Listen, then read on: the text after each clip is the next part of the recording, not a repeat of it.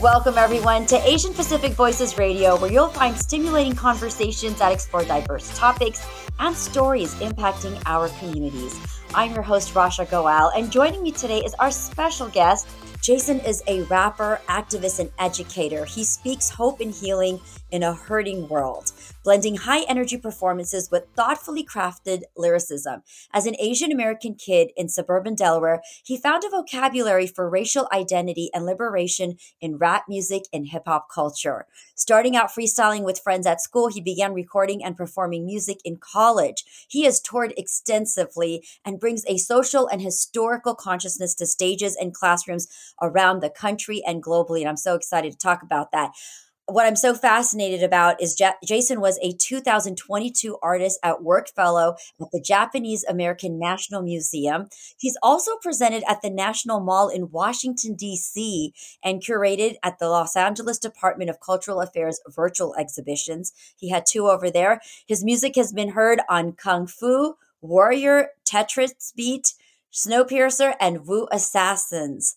Jason has also been featured in the Chinese American Museum of Los Angeles and presented at the Getty Center, Flushing Town Hall, and the Nate Holden Performing Arts Center. Oh my God, this is so exciting because so many prestigious places here where you're able to share part of you and our community and the culture.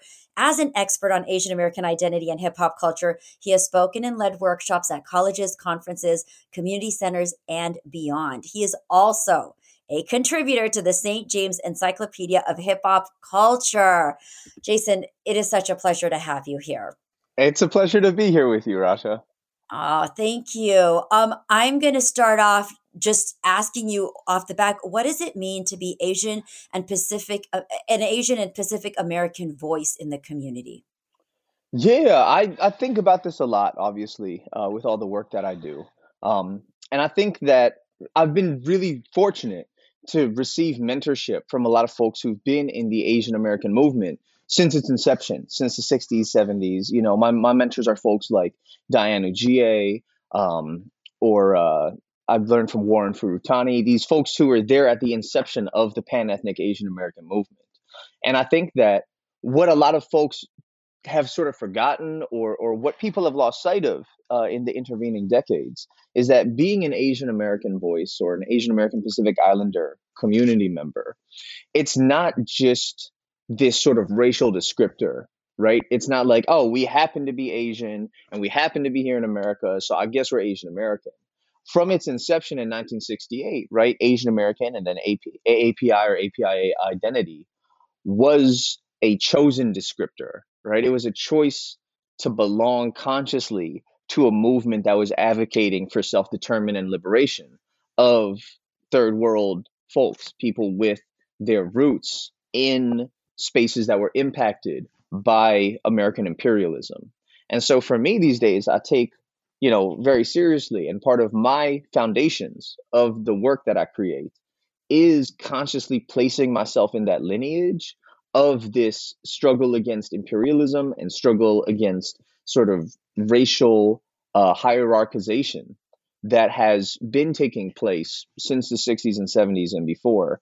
And that's why I'm super proud to be, in Asian Pacific voice, not just because I happen to have heritage or a bloodline that traces its way back, but because it's this sort of conscious decision to be creating and to be speaking from a place, not only my social location, but this social imagination of what it can look like for our communities to work together for these shared goals and needs that we have. Just in hearing you, I just love the fact that you're so consciously aware of that, and that kind of overplays into your music and your creation. There was something on your website that caught my eye a lot, was speaking hope and healing in a broken world. I don't know, when I read that, it really touched my heart and impacted me. Along those lines, what would you say is the relationship then between Asian Americans and the rap and hip hop culture? Yeah, I think that's such a great question, and something I speak very passionately about, because what I've noticed recently are these questions and healthy questions, right, around cultural appropriation. But I think that the issue is that they often come from a very superficial reading of culture. You know what I'm saying? Where the conversation around cultural appropriation has often become more, you don't look like you belong. You don't look like you should be allowed to do this thing, right? It's taking these sort of neoliberal ideals around identity labels and descriptors and applying them onto people regardless of their actual life histories, their actual community connections. I always turn my academic mentor put me on to Vijay Prashad, right? So Prashad is a Marxist scholar who writes about culture and writes about cultural interface. And one thing that Prashad points out is that uh, it's important to move beyond the idea of culture as static and sessile, right? So I think a lot of well-intentioned folks come at these cultural conversations from a multicultural lens, which says that, hey, we all bring our cultures to the table and we sit at the table and we can learn from each other. But what a multiculturalist perspective on culture and on community disregards is that as communities sit at the table together, they learn from each other, they impact each other, they even change each other. So, for example, right, in the last few years, we've had, taking a really prominent example, people have targeted Aquafina for saying that she speaks with a black accent, right? For saying, oh, she's trying to be black. But, dog, if you know any Chinese girl or any Korean girl who grew up in Flushing, who grew up in any of the outer boroughs of New York, everyone speaks like that. And placing the blame on her for acting how she was shaped by her environment is actually creating an individualistic, is placing the blame on the individual rather than on the system that threw together marginalized folks, under, impoverished folks, and threw them into the same communities and neighborhoods and situations. And And creating so, stereotypes then, right? and it's Basically of this community should look like or behave like. exactly right. It's so okay. So if you don't want Aquafina to speak, how do you want her to speak? Do you want her to speak white? Would she be more authentically Asian? Would she be more herself if she spoke? Would you want her to speak with, a Chinese or Korean accent? What would satisfy you to make you feel like, oh, she's not copying from Black culture? Like, because from my understanding, the way I grew up was always, we are supposed to be impacted by the people around us. You know what I'm saying? The Black and white and other non-Asian folks that I grew up around, they came to my household and they learned things from my family. They were changed and shaped by that, and that impacts how they go through the world. So, especially as someone who's been in hip hop culture for decades now, who makes a living off of, rap music and hip hop culture, it's super important for me to embrace Vijay Prashad's vision of polyculturalism, which he distinguishes from multiculturalism by saying that polyculturalism means that each of us carry within ourselves multiple cultural identities, right? It's not a reductive vision. It's not like, oh, I'm Chinese American, so that means I'm Chinese. And that means that anything authentic I do must be Chinese, and anything else that doesn't have its roots 5,000 years ago in, the the area that we now call China is inauthentic, and that's copying and appropriative. I think, That is so fascinating, Jason. Sorry, no, thanks no, for throwing that in. please. That is so fascinating to me, especially as an Indian American woman. Hmm. Very thought provoking. I think it is important to both acknowledge that hip hop culture and rap music has its roots in Black and brown communities, in the South Bronx in, 1973. Hip hop is turning 50 in August. And it's super important to acknowledge the communities and cultures that it originally drew inspiration from, while also acknowledging that Asian Americans have played such a role in hip hop culture for much of that 50 years. If you look back at Two Live Crew or at Beastie Boys with Mixmaster Mike, if you look at the Bay Area, if you look at Houston, so much of hip hop culture has included folks of Asian American descent or of Asian descent and Pacific Islander descent, certainly in Los Angeles. And really, actually, I believe that when people say, oh, Asian Americans in hip hop culture by default, just by existing with that racial identity in that space, you're being appropriative. That's actually really just perpetuating the model minority myth, right? Because really, fundamentally, what that's saying, because hip hop is hood music. You know what I'm saying? What it comes from, hip hop comes from the streets. Hip hop comes from everything that is countercultural, that is non systemic, that is anti authoritarian. And I think a lot of the critiques levied at Asian Americans in hip hop really come from a place of saying, y'all don't suffer like this, y'all aren't in the hood like this, y'all don't understand gangs or street culture or poverty. So, how could you authentically participate? And really, what a lot of those perspectives and critiques are betraying is just a colonized mentality around Asian bodies, communities, and histories. Because if you know the Vietnamese story, the Lao story, the Mien story, the Khmer story, the story of so many Chinese immigrants who came over poor, the story of the Japanese Americans incarcerated, then you start realizing that, I mean, not to mention, of course, South Asian communities in Detroit and across the Midwest, there's so many ways that our communities have been co-marginalized with other racial groups. But the imagination of Asians is really a dominant culture narrative of the model minority. And I think we need to problematize that, and we need to say, and we need to call that out when these accusations are levied, because otherwise you have this sort of Asian exceptionalism that's not historically accurate, and it's actually a damaging narrative for our communities. Well, would you say then that's where we're falling short? Because I wanted to ask you about what representation means to you, and then in going along with that, is that where we're falling short, where these stories aren't fully being, I guess, dissected or really understood? Yeah, so when it comes to representation, obviously I'm super passionate about it. I work in media. We both work in media. We know how important it is to see bodies that look like ours. But where I really want to have the conversation around representation is it's not enough just to have more ethnic names and individuals in front of or behind camera if it doesn't change the narratives. If all we're doing is perpetuating, right? That resonates. Don't check off the box. Don't check off the box.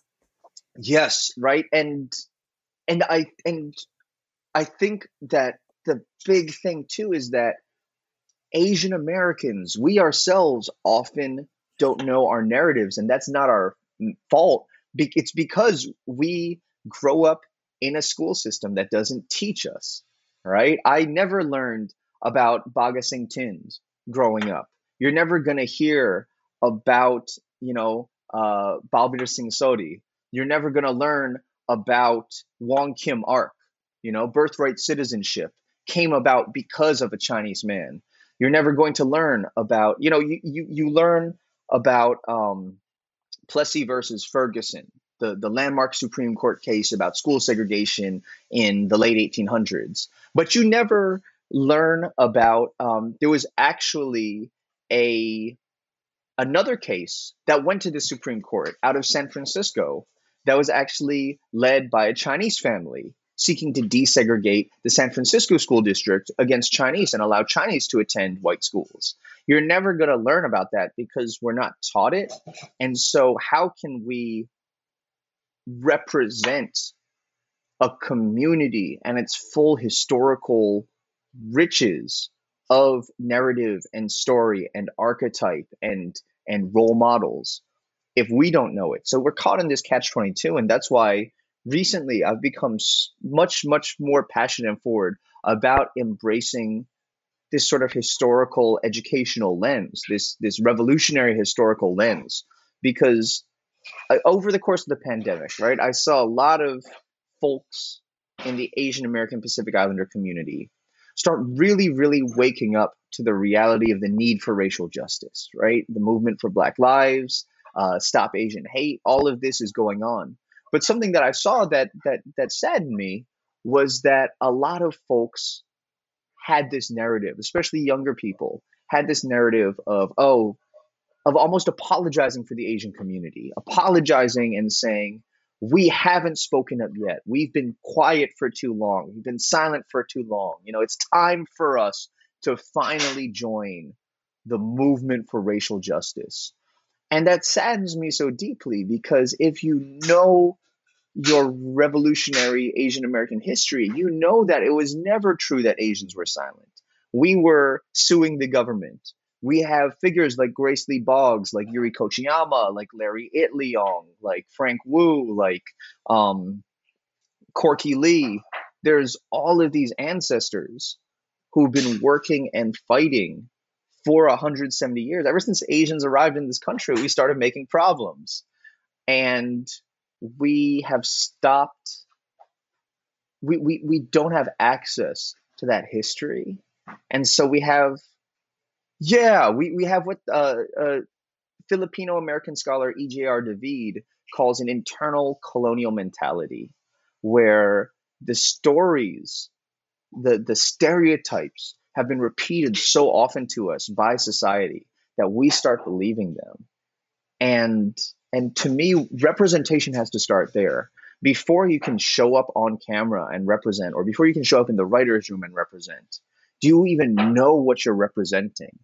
Or are you actually just, another mouthpiece for the status quo, just simply in a different body? Oh, I love that you said that, Jason. I think that's so imperative. And again, it goes back to having the education and awareness. And I know we're going to have a few minutes. My gosh, I could keep talking to you about this. I think we're going to have to do coffee or I something would love to that. discuss this further, because this is a really integral conversation that needs to, I think, especially be had during Oppie month, at least to, be showcased even more.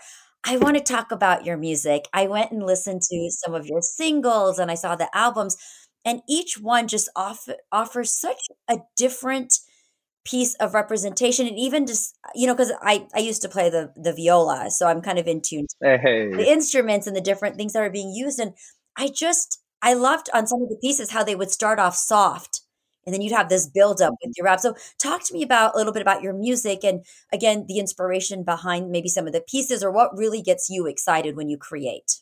yeah, honestly, these days, what makes me most excited is just good music. It can be mellow, it can be up tempo, but I'm super proud to have finally assembled a team of producers. I've got a gang of producers out here in LA. I've got three producers, including an engineer, and then I've got some producers I've been working with in New York. And what's this is the way that it's been these days is I don't go in aiming to say, let me talk about this topic or let me write about this idea. These days I feel like I'm so grounded in my identity finally, after working through my whole 20s, going to therapy, doing my academic studies and my activist studies. I'm finally at a place where I know who I am. So anytime I show up to write or to perform or to record, I know who I am. And these days, I'm getting super inspired just by being around people who are super talented and are creating dope things for an audience. So we just go in, we've been working on a new album that's coming out later this year, and just listening to the music that my producers are making. And when I catch a vibe, just trusting that I'll show up as my full self. When I was younger, there was definitely some sort of fantasy and projection in the music, right? It was aspirational music. And these days, I'd say I'm making more experience music. Instead of talking about what I want or who I want to be or where I'd like to go, I'm talking about who I am and where I am. And I hope that that can be something that can feed and nurture an audience who wants to be in similar places or is at a same place or is going on the same journey. Jason, I absolutely love that. And that resonates with me so much too, because I think from what I'm observing as a Reiki healer as well, is that people are longing for that connection to themselves. And we're at this place where people are looking for something beyond what they've already experienced or this external world. So I think that is so beautiful to share. And really, I think the creativity comes from when you understand who you are, right? It's more felt, it's more authentic. And I think there's a bigger relation that another person from a different community or culture can really experience when they're listening to your art. That's what I realized.